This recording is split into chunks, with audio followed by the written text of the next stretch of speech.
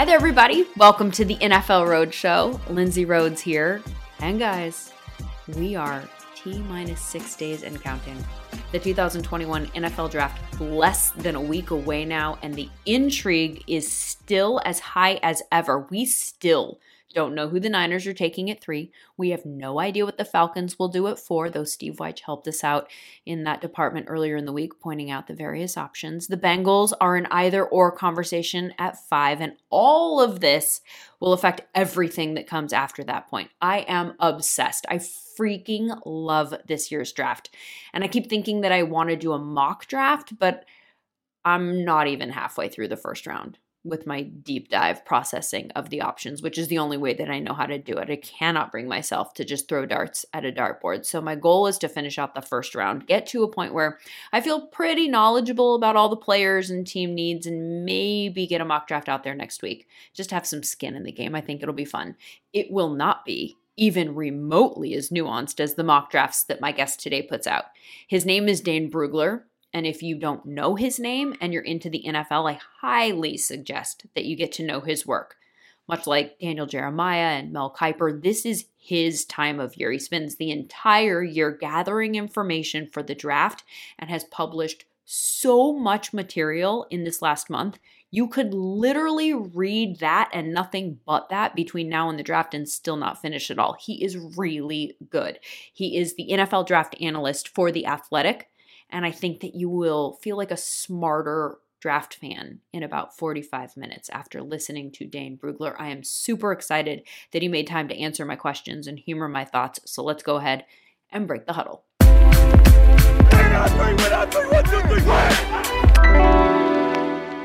Dane, you have been so busy. I don't know how you do it. You released your 300-player big board yesterday. You authored The Beast, 267 pages of dense data-filled 415 scouting reports. You ranked 636 prospects. You did a 7-round mock draft. Are you at this point dreaming about the draft?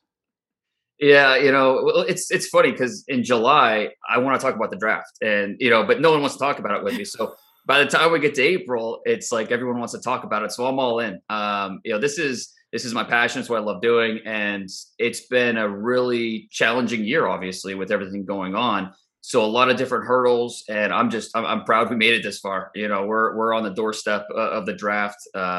Still a lot of things we got to figure out. This is a really interesting draft class, but a lot of people in the league and around scouting, they worked hard to make this happen. And so it's been an interesting year, but I'm glad we made it this far. How do you keep all of the information that you are processing straight in your mind? Because I feel like I'm just looking at like the first round and I'm already like, wait, was that a trait for that guy? Am I getting them confused? I have to like check my notes constantly. And I feel like all this stuff off the top of your head and you're talking about all 7 rounds worth of guys.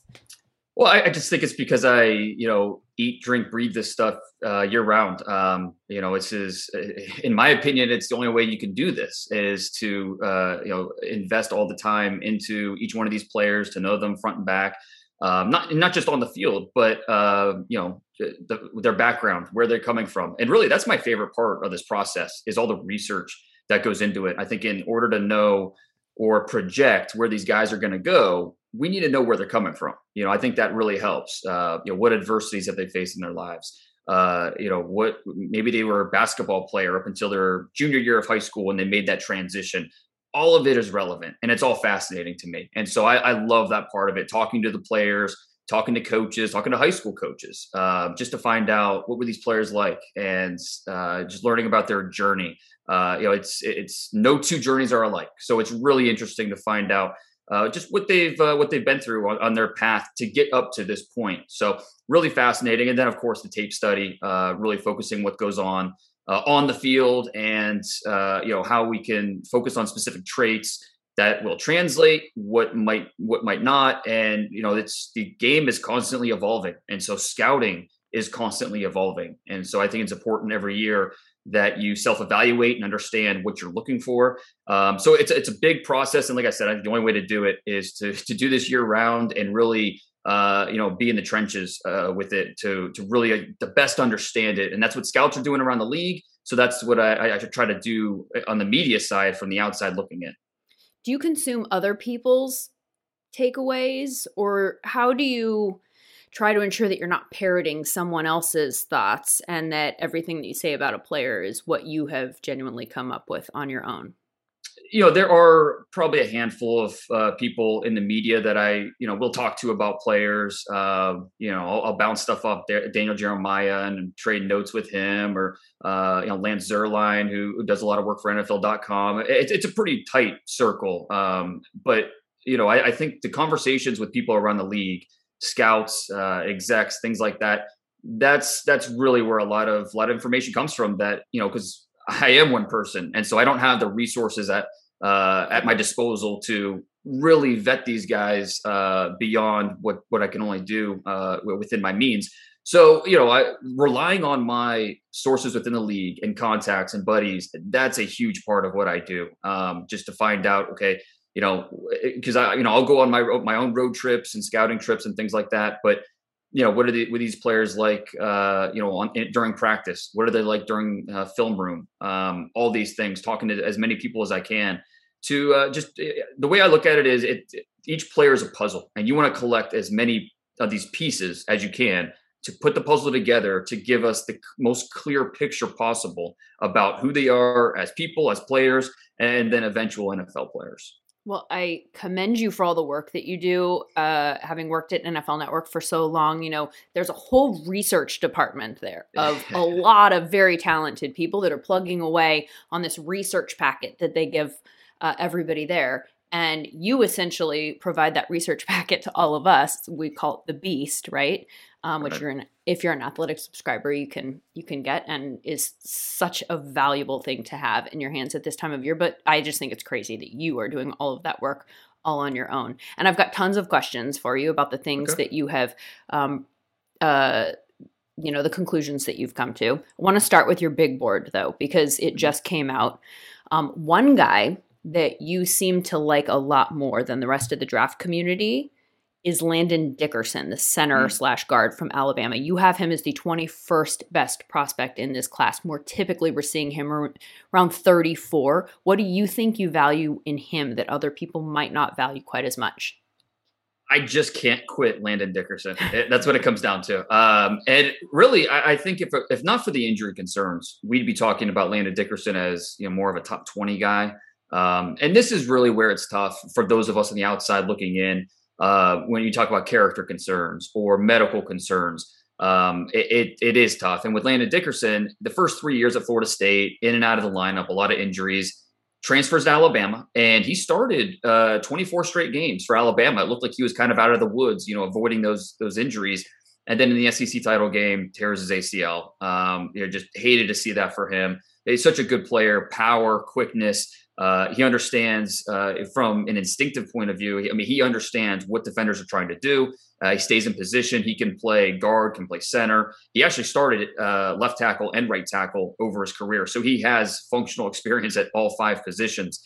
I think that if I'm a general manager, and as long as my team doctor, my trainer are giving me 2 thumbs up and saying, could he get injured again? Sure, it's possible. But where he is right now, his ACL is rehabbing nicely. There's nothing that suggests long-term damage. I'd be willing to bet on Landon Dickerson at some point in the back half of round 1. Now, obviously when you deal with injuries, and that's what I'm talking to scouts these last 2 weeks, they're going to these draft meetings, fingers crossed, toes crossed, that they're not going to hear, oh yeah, by the way, we got to take this guy off our board because he's got a shoulder, he's got a knee, whatever.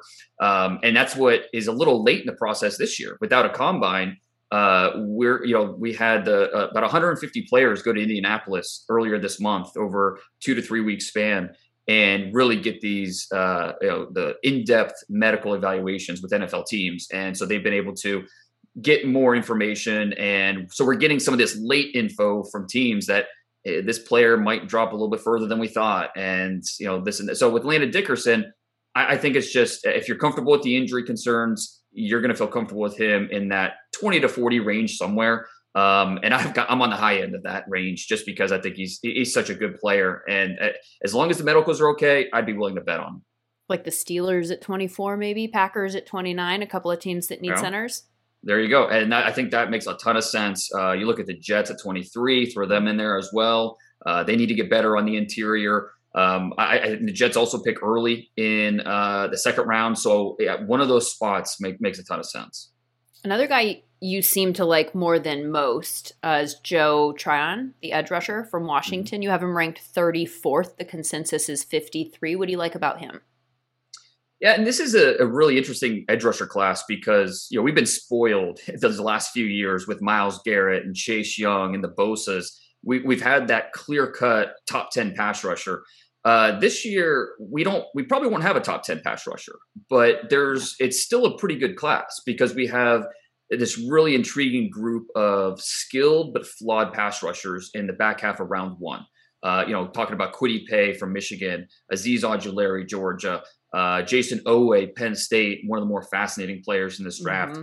And I think Joe Tryon's right there, kind of in that mix. He's another opt-out, didn't play this year.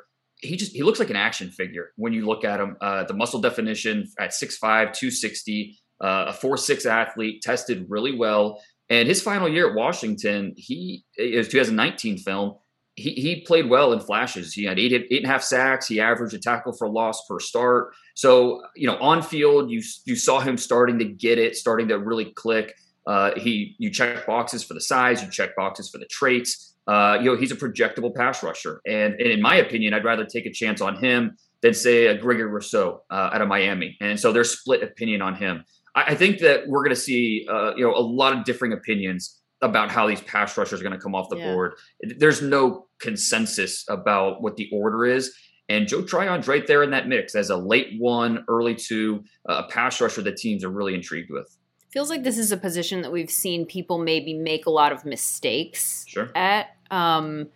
So that in mind, who do you think is the safest bet in this edge rusher class?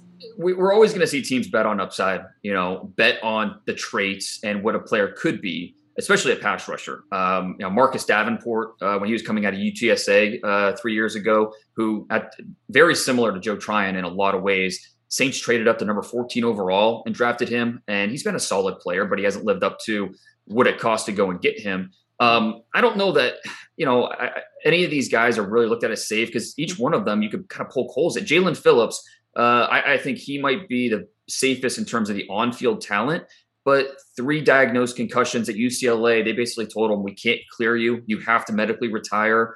He transfers to Miami, starts 10 games for them this past year and played really well, played at a high level. You see flashes of Ryan Kerrigan or Nick Bosa when you watch him play because he has a plan. He can win with power. He can win with quickness. Love the way he can use his hands. But the medical stuff, that makes it really tough with Jalen Phillips. Kwity Paye didn't have a ton of production. I think part of that's the way Michigan used him. But 6'2.5", 260, he's equally effective versus a run in the pass. I think he might be the answer just in terms of a high floor player. Like you feel like you know what you're getting with Kwity Paye. And my favorite is Azeez Ojulari, my favorite pass rusher in this class. Only a redshirt sophomore, not the biggest guy when you're just looking at him, 6'2", 250 pounds. But when you factor in that he has 34.5-inch arms, which is usually the length of a 6'5" player, it's almost the best of both worlds because he has the length where he can set a hard edge and get to blockers in their chest. But he's at a 6'2" frame, so he can win with leverage. He can play underneath blockers. He can dip and rip around the edge. So Azeez Ojulari, and you factor in 20 years old, he led the SEC in sacks, tackles for loss, forced fumbles last year. There's just so much to like about who he is now and what he's going to be. So a lot of these pass rushers are traits-based. There's a little bit of projection involved. Jason Owe, a great example of that out of Penn State, 0 sacks. That number is going to stick out like a sore thumb for a lot of people. But when you watch his film, you throw on the Indiana film and you see him consistently in the backfield. He is disrupting what the quarterback is trying to do. He's disrupting the rhythm of the offense. And at the end of the day, you want your pass rusher to get sacks. But the most important thing is to be disruptive. That's production. And if you're affecting what the quarterback is doing, then I think you're doing your job. And so a guy like Jason Oweh, who didn't start playing football until his junior year in high school, still learning, but he's the freakiest of the freaks at 6'5", 257 pounds, ran a 4.3. I mean, that's uncommon. So Oweh, I would be very surprised if he gets out of the first round next Thursday night. The way that you're talking about him reminds me of the conversations that we've had in the last couple of weeks regarding Jadeveon Clowney getting into the backfield, disrupting the play, but not getting those sacks. Right. So does Oweh potentially need to be in a specific situation where there's a solid guy on the other side, perhaps? Because that's the Clowney conversation, right? Is you're like, well, now you're going to put him with Garrett, so he's not going to see the double teams that he's seen in the past, and maybe some of that disruption will now turn into sacks, or at the very least, maybe help Garrett get more sacks and ultimately just make your line better. Is Oweh maybe a guy who needs to go somewhere where there's a guy on the other side? Well, yeah, and I think any pass rusher is going to benefit, obviously, right. when there's another guy on the other side. But certainly a player like Oweh, who's still learning, he's still discovering all of his abilities and how to use them in unison. Because with his upper body, you do see him flash power. With his lower body, you do see the twitch. And so just using all of his gifts and marrying them together, I think, the really common comparison we've heard is, Daniel Hunter, Minnesota, when, he was at LSU, did not have a ton of production. It was strictly a traits-based projection with him. And the Vikings got him in the third round. And so it was something that he was able to grow into and become that lead dog pass rusher for the Vikings. And so Oweh, can he get there? I think he does have a Hunter-like ceiling at the NFL level. That's a nice comp. Looking at your mock, wondering how you put it together. Like, some people are making calls and projecting what they think that the teams are most likely to do based on what they're hearing. Some people are watching tape and plugging in guys that they think make the most sense for various teams. How would you describe your process? Oh, it's entirely what I hear, entirely what I think NFL teams are going to do. My rankings, the draft guide, my analysis, that's what I think, what I'm seeing with my eyes.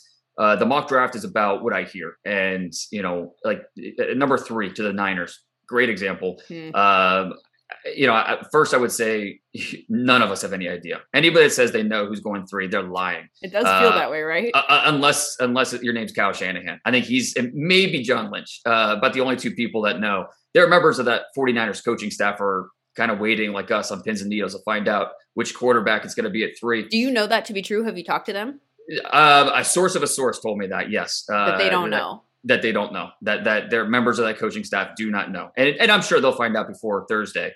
But yes, that they are still. And I think part of it is the Niners traded up from 12 to 3 with a specific quarterback in mind.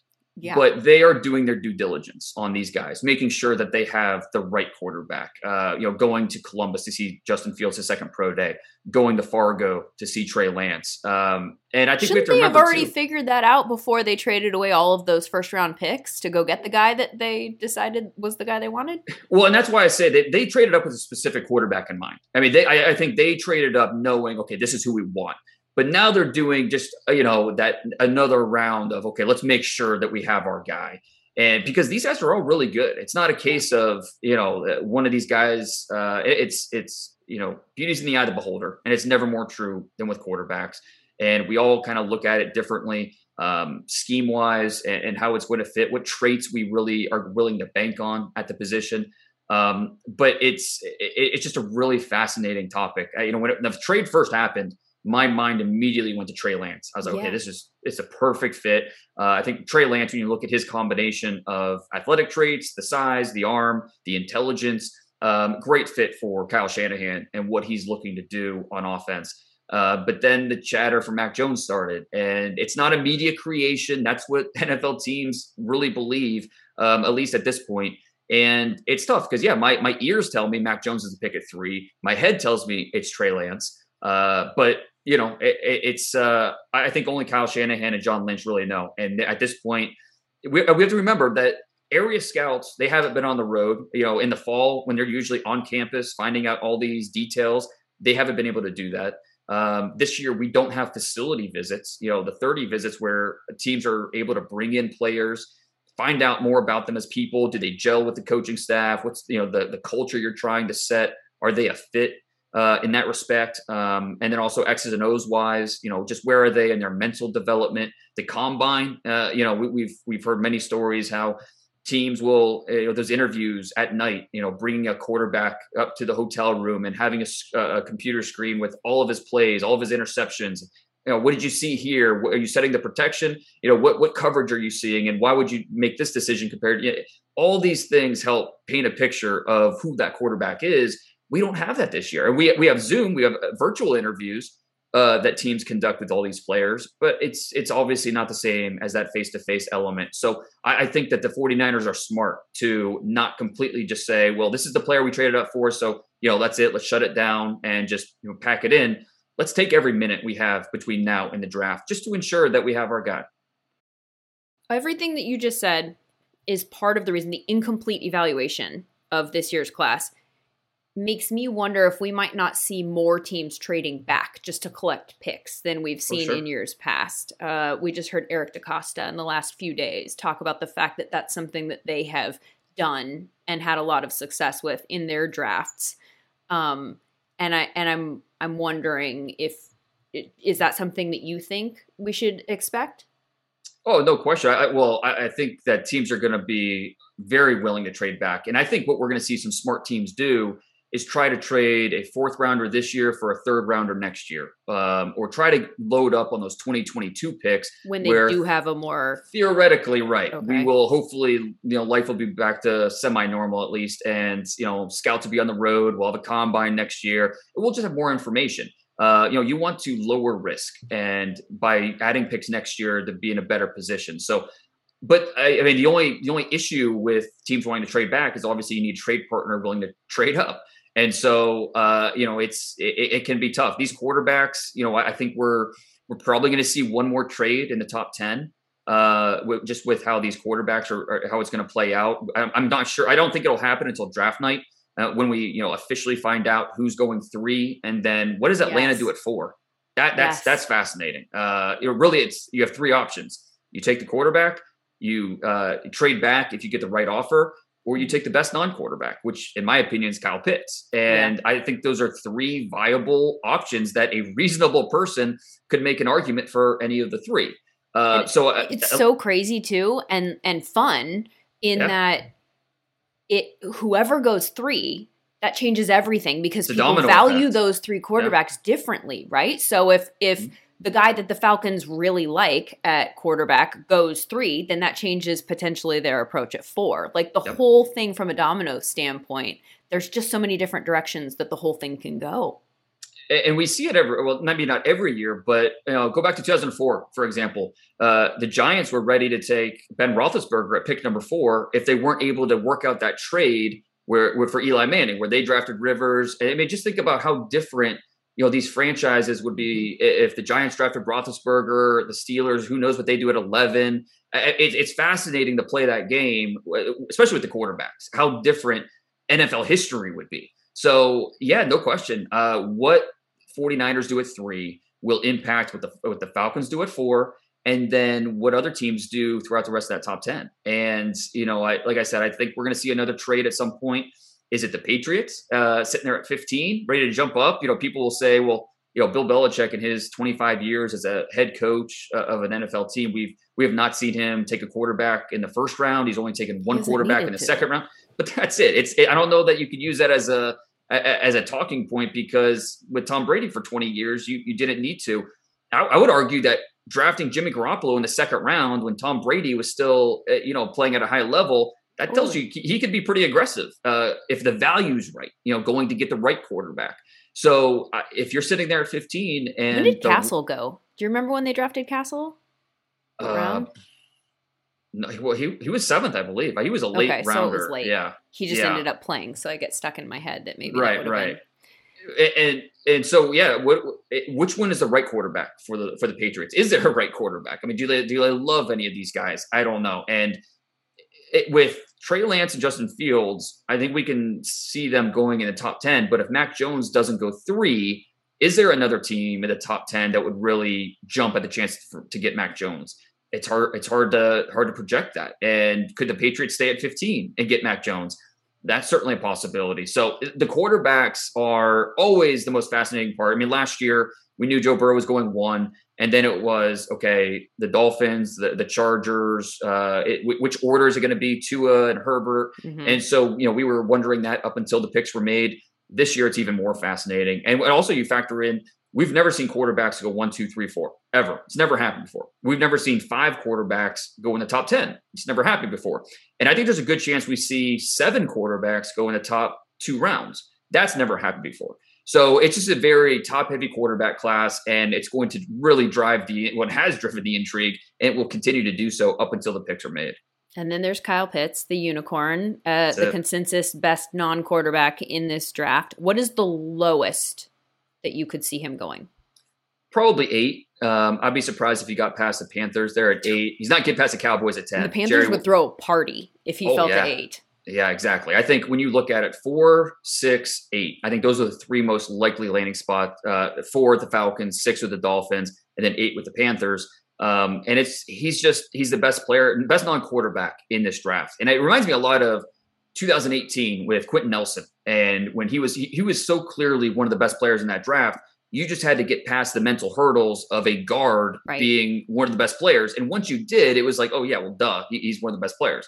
This year, same thing, a tight end. Once you get past those mental hurdles that he's a tight end, and a tight end can't be one of the best players in the draft. Once you get past that, it's pretty clear. Yeah, he's the best non-quarterback in this class. And it's not that he's just even a tight end. It's, he's a weapon. He's a pass catcher. He's the ultimate weapon with what you can do on offense. Line him up in line. You can detach him. Use him how the Chiefs use Travis Kelce. On some plays, he's their X receiver. But you can still line up in line and use him in that way. So he's a really unique player. And I think there will be several teams that will say to themselves, you know what?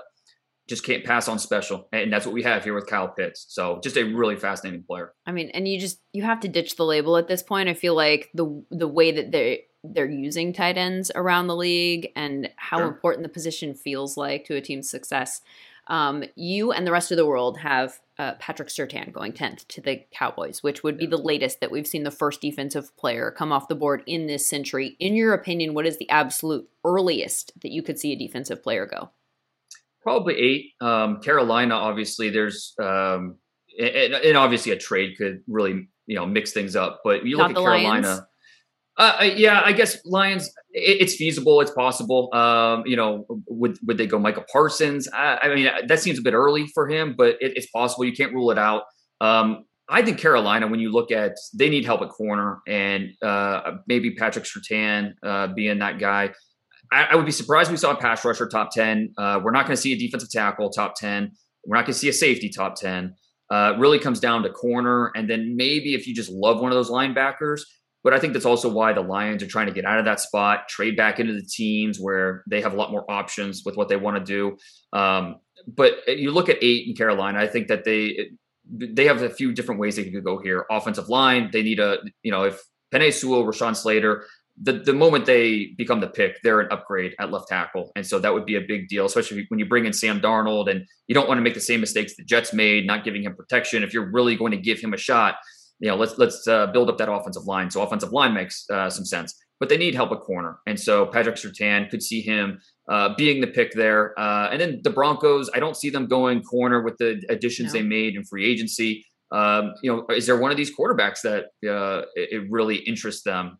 It's hard because, and another talking point with these teams, a lot of them have a first-year general manager or a first-year head coach. And so we don't have a really established track record of what they're going to do. The Falcons at 4, the Lions at 7. You look at Carolina's got a first-year GM. The Broncos with Peyton, a first-year general manager. So a lot of new faces there in the top 10 where you can't really point to their drafting history with much confidence and say, well, this is what we think they're going to do. You mentioned the Lions trying to get out of 7, which I think would be absolutely the right decision for them. They need so many things, but that's what you're hearing? Yeah. They're trying to move back? No question. 7 and 8, I think Lions and Panthers. And I would say that there's probably a higher chance we see a trade back at 7 or 8 than even at 4. Because I think if you're a team like the Patriots or one of those teams trying to get up into the top 10 for a quarterback, I don't know that you have to go up all the way to 4 because at 5, the Bengals, they're not drafting a quarterback. Yeah. And we feel pretty confident they're going to stay put and draft, whether it's Penei Sewell or Jamar Chase. Sewell. I know we might disagree there, but. No, Penei Sewell to me is the smart pick there at 5. I know you have Chase mocked there. Yeah, I do. Just because that's what I think they're going to do. But if I were making the pick, Sewell, that I would not be passing on him. 6 with the Dolphins. They already traded up. So I don't know that they're going to try and trade back. So I think you're looking at number 7 or 8 as that landing spot to go up and get your guy. Both those teams are looking to trade back. And both are in interesting spots with their quarterback situations. So it all comes back to the quarterbacks and what happens at 1, 2, 3, and then what happens 4, and then where's that 5th quarterback go? That's really interesting. Are we going to have a surprise, like maybe Washington make a splash and try to move up and do something? Chicago, you can't rule it out as they search for their next quarterback. So the quarterback dominoes are really going to be interesting. Clearly, right? The quarterbacks will control the board the way that it falls. But it feels like another position that I'm finding very interesting is cornerback, because I see them popping up for every single team, right? As a need. When you look at mock drafts, you're seeing cornerbacks going just about everywhere, it feels like. And I know that has a lot to do with teams needing so many corners, potentially some positional value factoring in there. But I also feel like corner is one of the tougher positions to mock because they're essentially different types of corners. Right. There are different ways that defenses use them. So it's not just a straight up, this guy is the best guy. Don't you, maybe even more than any other position, need to take into account talent and fit when you're kind of plugging in who goes where? Yeah, no doubt. And, you look at, Dallas, for example, with Dan Quinn coming in as defensive coordinator, does that mean we're going to see a lot more cover 3? And, what Dan Quinn did in Seattle, what he did in Atlanta. If that's the case, then, J.C. Horn, he's more of a press man guy. So I don't know that necessarily would be a fit. If Patrick Surtain's off the board and the Cowboys really want that corner. But, at the same time, maybe with the Cowboys, when they look at it, they're coming off a defensive coordinator, Mike Nolan, who they had for a year and didn't work out. Are they fully invested in Dan Quinn where they're ready to say, okay, well, you want this specific type of corner? That's what we'll go get. What if it doesn't work out with Dan Quinn and they have to move on? And then you have a player that, maybe not fit the next system that you're running. So it's always tough from an organizational standpoint. You need to go all standpoint. In on something, right? Right. Yeah. The whole somewhere in the middle thing, that can't work. Right. Trying to play it safe, trying to, ride the fence. Can't do that, obviously. And it's something that it's the teams that are a little more invested in their coaching and understand what they want. They usually come out looking the best on draft weekend. And so these corners, you're right. Some of them you feel like they can play man, can play zone. Some of them, not so much. Some of them you're looking at maybe being a little more scheme specific. For me, the toughest part with these corners are, a guy like Caleb Farley, who, in my opinion, is slam dunk the best corner in this draft. Mm-hmm. His speed, his burst for a guy that size, 6'2", with over 33, he has the arm length that makes Rashawn Slater jealous. So it's just, he's a very unique player, very unique talent. A quarterback in high school, went to Virginia Tech as a wide receiver, never played corner in his life until 2018, a season opener. And he had 2 picks in that game. So this is just a guy that's a natural with ball instincts. His burst is rare. The speed is outstanding.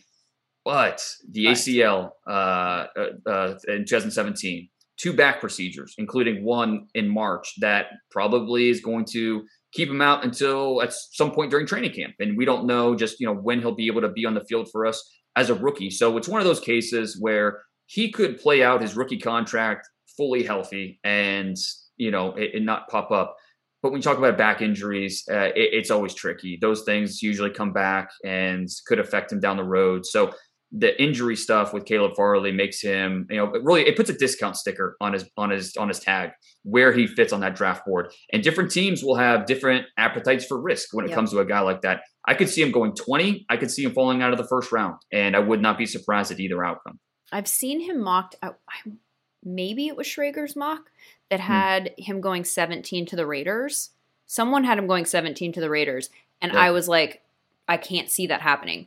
Because of their last few drafts. I feel like their appetite for risk has to be low this year. The guy that they bring in at 17, that guy better hit they need a starter that they can count on. And so the injury risk, if you draft a guy with a ton of upside and then he can't play out his rookie contract, then that costs people jobs. So I feel like there are certain teams out there. They're one that jumps out at me that potentially could go get a corner, though I guess they need kind of a specific type of corner, but I don't see him going there. Yeah, that's a great point. And I initially thought the Titans as well. This is an organization that, Jeffrey Simmons, when he was coming out a couple of years ago, had the ACL. You thought maybe a top 5 to 7 talent falls to them in the mid first round. They take a chance, and it's looking like that's working out for the best. But after last year's debacle, when they drafted Isaiah Wilson in the first round, and that was arguably the biggest bust we've ever seen. Now out of the NFL after time with 2 teams.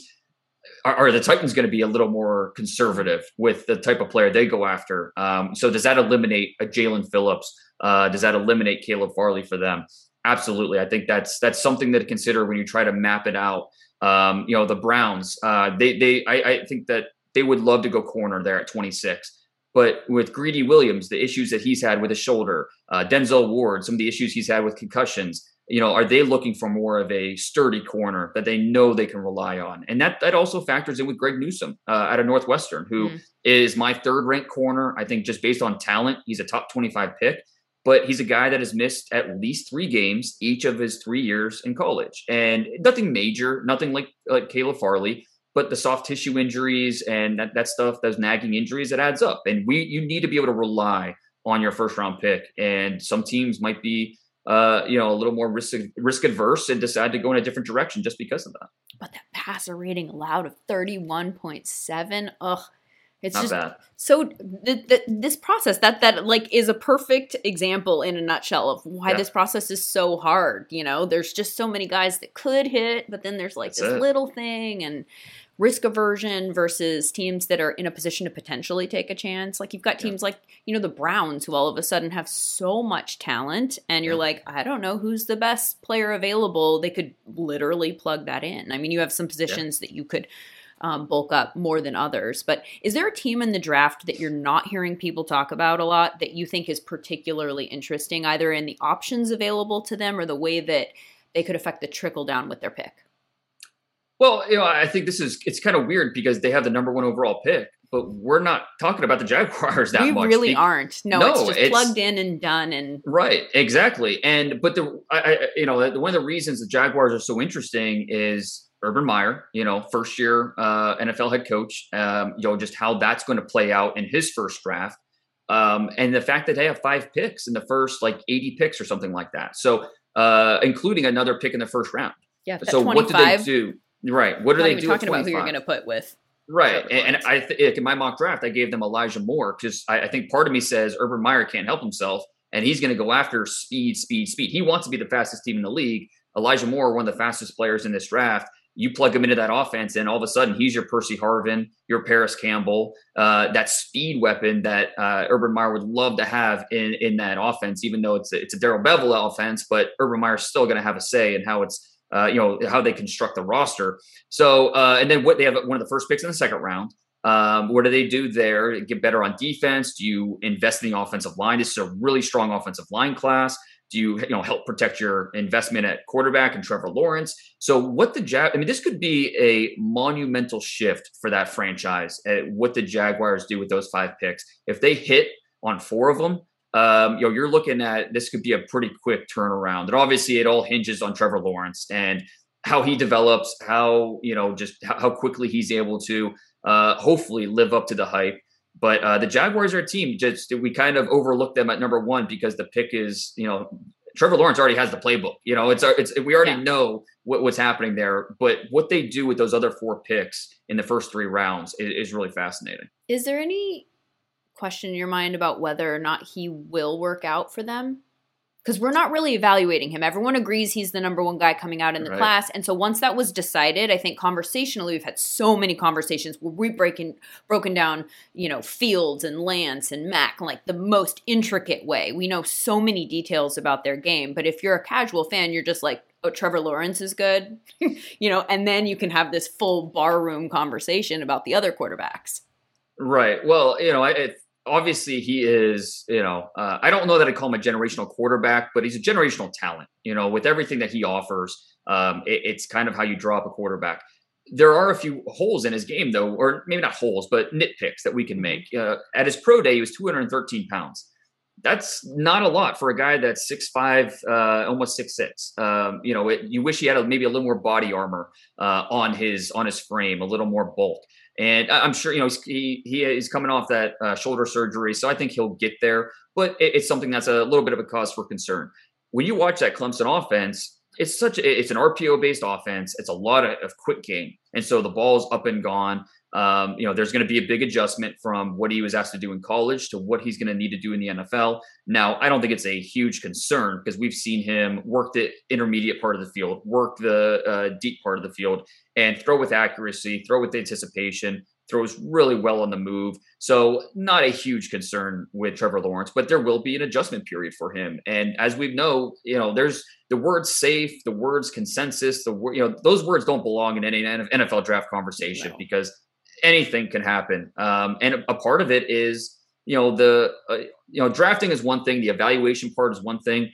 We don't talk enough about the development and what it takes for an NFL team, that coaching staff, to make sure they're doing everything that they need to do to develop that player to reach his ceiling for that organization. So, like I said before, Urban Meyer, it's his first year as an NFL head coach.